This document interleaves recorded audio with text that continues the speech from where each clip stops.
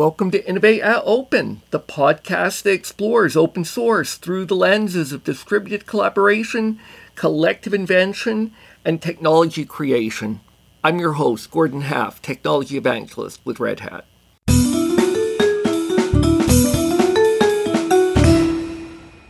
Hi everyone, this is Gordon Half, Technology Advocate at Red Hat, and I'm pleased to be here at Linux Foundation Member Summit in very nice Napa, California, with Brian Behlendorf, who's the sort of newly minted, I guess, General Manager of the Open Source Security Foundation. Welcome, Brian. Thank you, Gordon. Brian, what is the Open Source Security Foundation? What was the impetus behind creating this? Sure. Well, over a year ago, actually just before the pandemic started, simultaneously at two different firms, at GitHub and at Google, a small group of companies got together around each to start really thinking about this problem of application security and dependency security and what happens during build time and distribution, like all these kind of blind spots that I think we have in the open source community around how code is built and deployed and makes its way to the end users. And pretty quick, it was funny how both started simultaneously, and then people realized it'd probably be better to combine forces, right, on something like this. And so there wasn't any budget, there wasn't really any clear ownership, but the Linux Foundation stepped in and partly at the behest of these companies, and it came to be a home just for kind of the informal collaboration around ideas, around what really could be done here. And then that group came up with, let's focus on developer identity and signatures on releases and things. So that became a working group. Let's look at best practices and education materials. It became the best practices working group. 6 different working groups were formed and a bunch of projects underneath. And some momentum started to build, and a recognition that there might be some systematic ways to address these gaps across that entire life cycle, across code coming out of a developer's head, going into an IDE, them choosing the dependencies to build upon, and then all the way to distribution. There's all these points of intervention, places where there could be improvements made, and that became the Open Source Security Foundation. And then after about a year of this mapping the landscape and figuring out what to do, it was clear that there were some places where some funding could be applied. And so in the typical Linux Foundation fashion, we said, well, let's see who's interested in solving this problem together. And there are a bunch of existing organizations, about 60 or so. Most of those and a whole bunch of new ones came together and agreed to pool some funds, what ended up being over $10 million to go and tackle this space, and not with a specific idea of we're going to build this product or we're going to solve that one thing, but a more general purpose, like let's uplift the whole of the open source ecosystem. Raising the bar is one way to think of it, but raising the floor is a phrase that I think I prefer better. And then as a momentum got together around a proper funded entity, I had been concerned about this space for a long time, being at the working and leading the Hyperledger initiative as executive director for that, as well as Linux Foundation Public Health. And I said, I'm happy to help on this, and I probably should. So I jumped over to lead this as executive director. And we launched that in mid-October, announced the funding, and have our first governing board meeting tomorrow, Friday. Well, good. Good luck with that. Not to make this too inside baseball, but Linux Foundation had their core infrastructure initiative that was kind of kicked off, I guess, by Heartbleed and some of those problems. And it seems the focus has shifted a bit. The Heartbleed bug was specifically in OpenSSL, right? And so Jim Zemlin, my boss, went around and passed the hat and did raise a healthy chunk of funds to try to give, expand it beyond the 2 developers named Steve in their spare time, right? Or in their consulting time, I think, to try to be a larger community. And I think that had some success. But I think, and we've had other initiatives like the CII badging effort, which is now being rolled into OpenSSF, and lots of focus on security in the Linux kernel efforts. So there have been these different security initiatives. Oh, and a really big one has been SPDX, which started life initially focused on licensing and making sure that this big tarball of code I have and all the dependencies are appropriately licensed, right, and appropriately open source, and I'm following all the rules and that kind of thing. But which now people are realizing, it's easy to extend this to, what are to a proper SBOM type of scenario where I can understand if I've got these versions of code, which ones are vulnerable and really helps with the auditing and understanding, not just in this tarball, but in my entire enterprise, where might I be vulnerable to outstanding, CVEs that have been fixed by updates and that kind of thing. So the SPDX effort, that's now an ISO standard. That's not being rolled under this, but it's another Linux Foundation complementary effort. So with this, I think we're trying to be more systematic about what are the tooling, what are the specifications, what are standards, but also what's some training we can do? What are ways to help the individual open source projects, even outside the Linux Foundation, have better processes and be better supported in prioritizing security? A lot of what I've heard specifically about security at this event has been around supply chain security.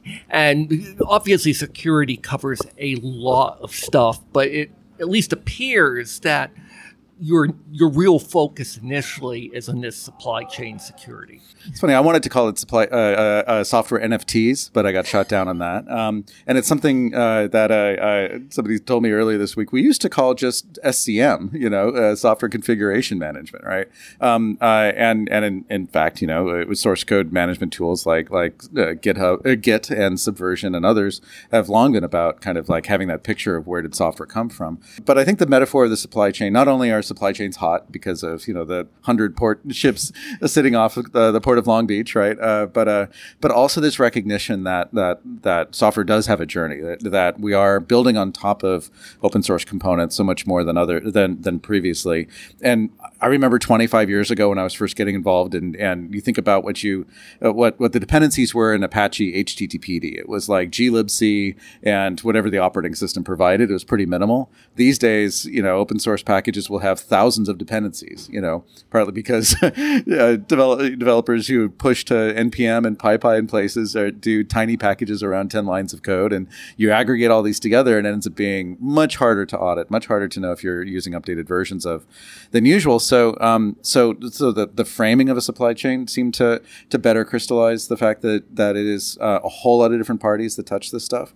And I think it also helps characterize that this is an issue that industry cares about, that is global in nature, and which governments are starting to care about now too. I'd say one of the big galvanizers for getting this to be a funded initiative was the White House executive order back in May, calling specifically for the technology industry, not just open source, but the technology industry, to get better about supply chain security, so as to address the kinds of vulnerabilities exploited in the hack of SolarWinds and other major famous breaches in the last few years.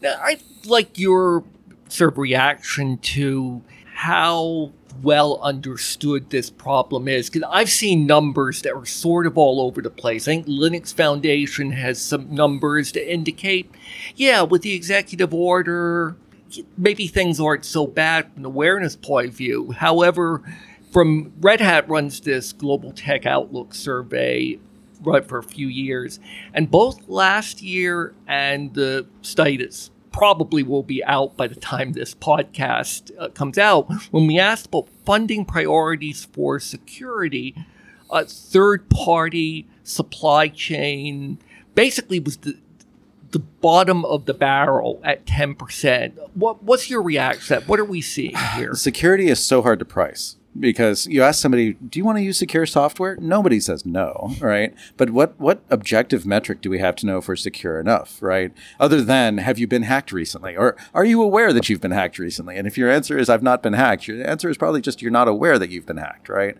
But we really are lousy at coming up with objective ways to say we've hit a score when it comes to the security of the software or the risk around a breach or that kind of thing.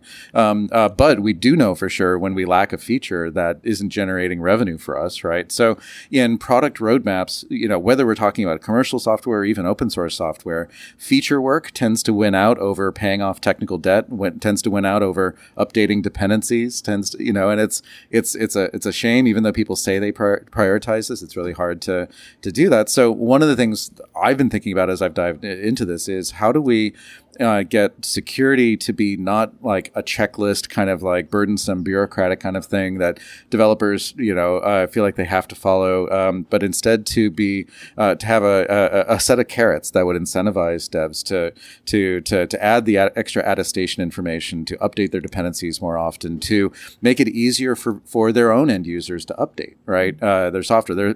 There's some software packages that make updates really smooth, that respect legacy APIs, don't change things a lot. There's others where every minor point release ends up being a rather disruptive update. So one of those things I think might be, imagine if cloud providers, well, first off, through the work that communities are doing through Salsa and SigStore, through some of the other specifications work, I think we'll get to the point where you'll be able to say, to start to generate relative, perhaps even in some absolute metric, the integrity, the trustworthiness, and the risk profile of one tarball versus another, right? Or one collection of deployed software versus another, one system image versus another.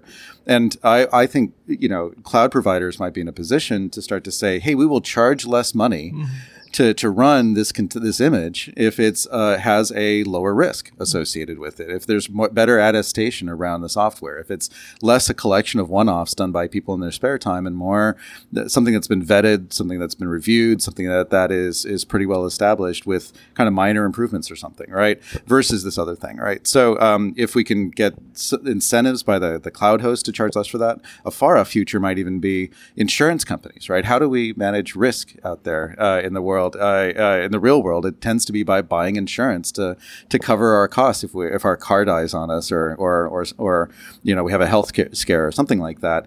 And the pricing of premiums in insurance markets is one way to influence certain behaviors, right? It's one reason people stop smoking, because their health insurance premiums went up if they kept smoking.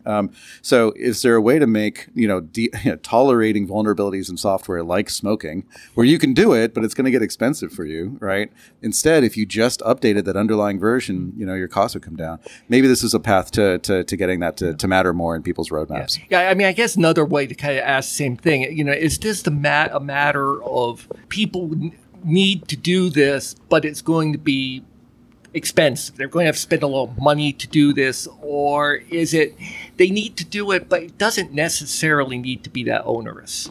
So signing your releases, having a picture of when dependencies that you depend upon are vulnerable, and it might be worth updating them.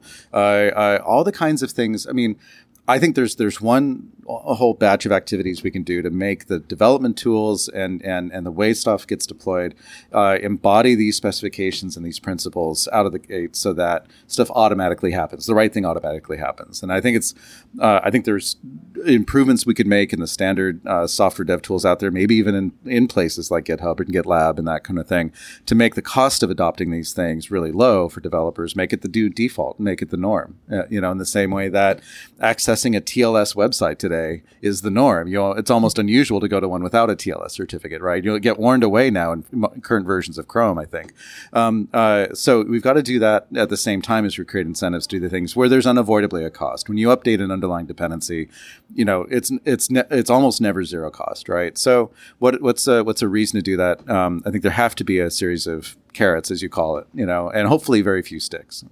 Finally, though, I think given the government interest in this domain, you will start to see executive orders like we saw even today, I believe it was, or yesterday, where there was a White House executive order telling all the federal agencies they've got to update the firmware on routers and deal with this specific set of outstanding known vulnerabilities, or shut their systems down, right? I mean, that's ultimately what you have to do when you're running, old code that's unsafe. I think we might also start to see regulated industries like finance or insurance the regulators might start to say, hey, if you're running code that hasn't been updated in 5 years, you are a clear and present danger to everyone else in the ecosystem, shape up or ship out. So it'll be interesting to see if this starts to be embedded in the systems of the world that way. So this is supply chain as kind of your initial focus here. If you're looking kind of a little further out, what are some of the other problems where might be the next 2 or 3 problem areas that you will attack? I've heard tons of stories about this recently. I think it's a pretty well accepted trope that I don't have metrics on this, but application security and secure software development are not really taught in computer science courses, whether we're talking about, the basic, the current kind of education schools or the code academies, code camps, or even other spaces. We just don't teach a lot of this stuff. So we've come up with courseware already inside of OpenSSF, but how do we get that into the standard CS curriculum and all the code academies and those kinds of things is, I think, an important thing to do, and figure out how to reward and recognize people for accomplishing that. Yeah, anything else you'd like to share with our listeners? Well, the Open Source Security Foundation is still pretty young. There's still lots of different touch points, lots of different things that we're either working on or thinking about working on. We now have some resources to go and apply to different domains. If you are interested in this domain, if you've got a project you think is worthy of bringing to OpenSSF, or if you care about this for your own open source project, please come to openssf.org. Please come engage in the working groups. The working groups are really the primary kind of unit of work in our community, and we'd love to have you in, no matter what level you're at in terms of expertise. We really want to help the entirety of the open source ecosystem up level in this space. So all are welcome. Hey, thanks, Brian. Thank you. Thank you for listening to this episode of Innovate at Open. For future episodes, subscribe to Innovate at Open on your favorite podcast app. You can also go bitmason, bitmason.blogspot.com for show notes, blogs, and a full archive of episodes and more. Thank you for listening. This is Gordon Half, Technology Evangelist at Red Hat.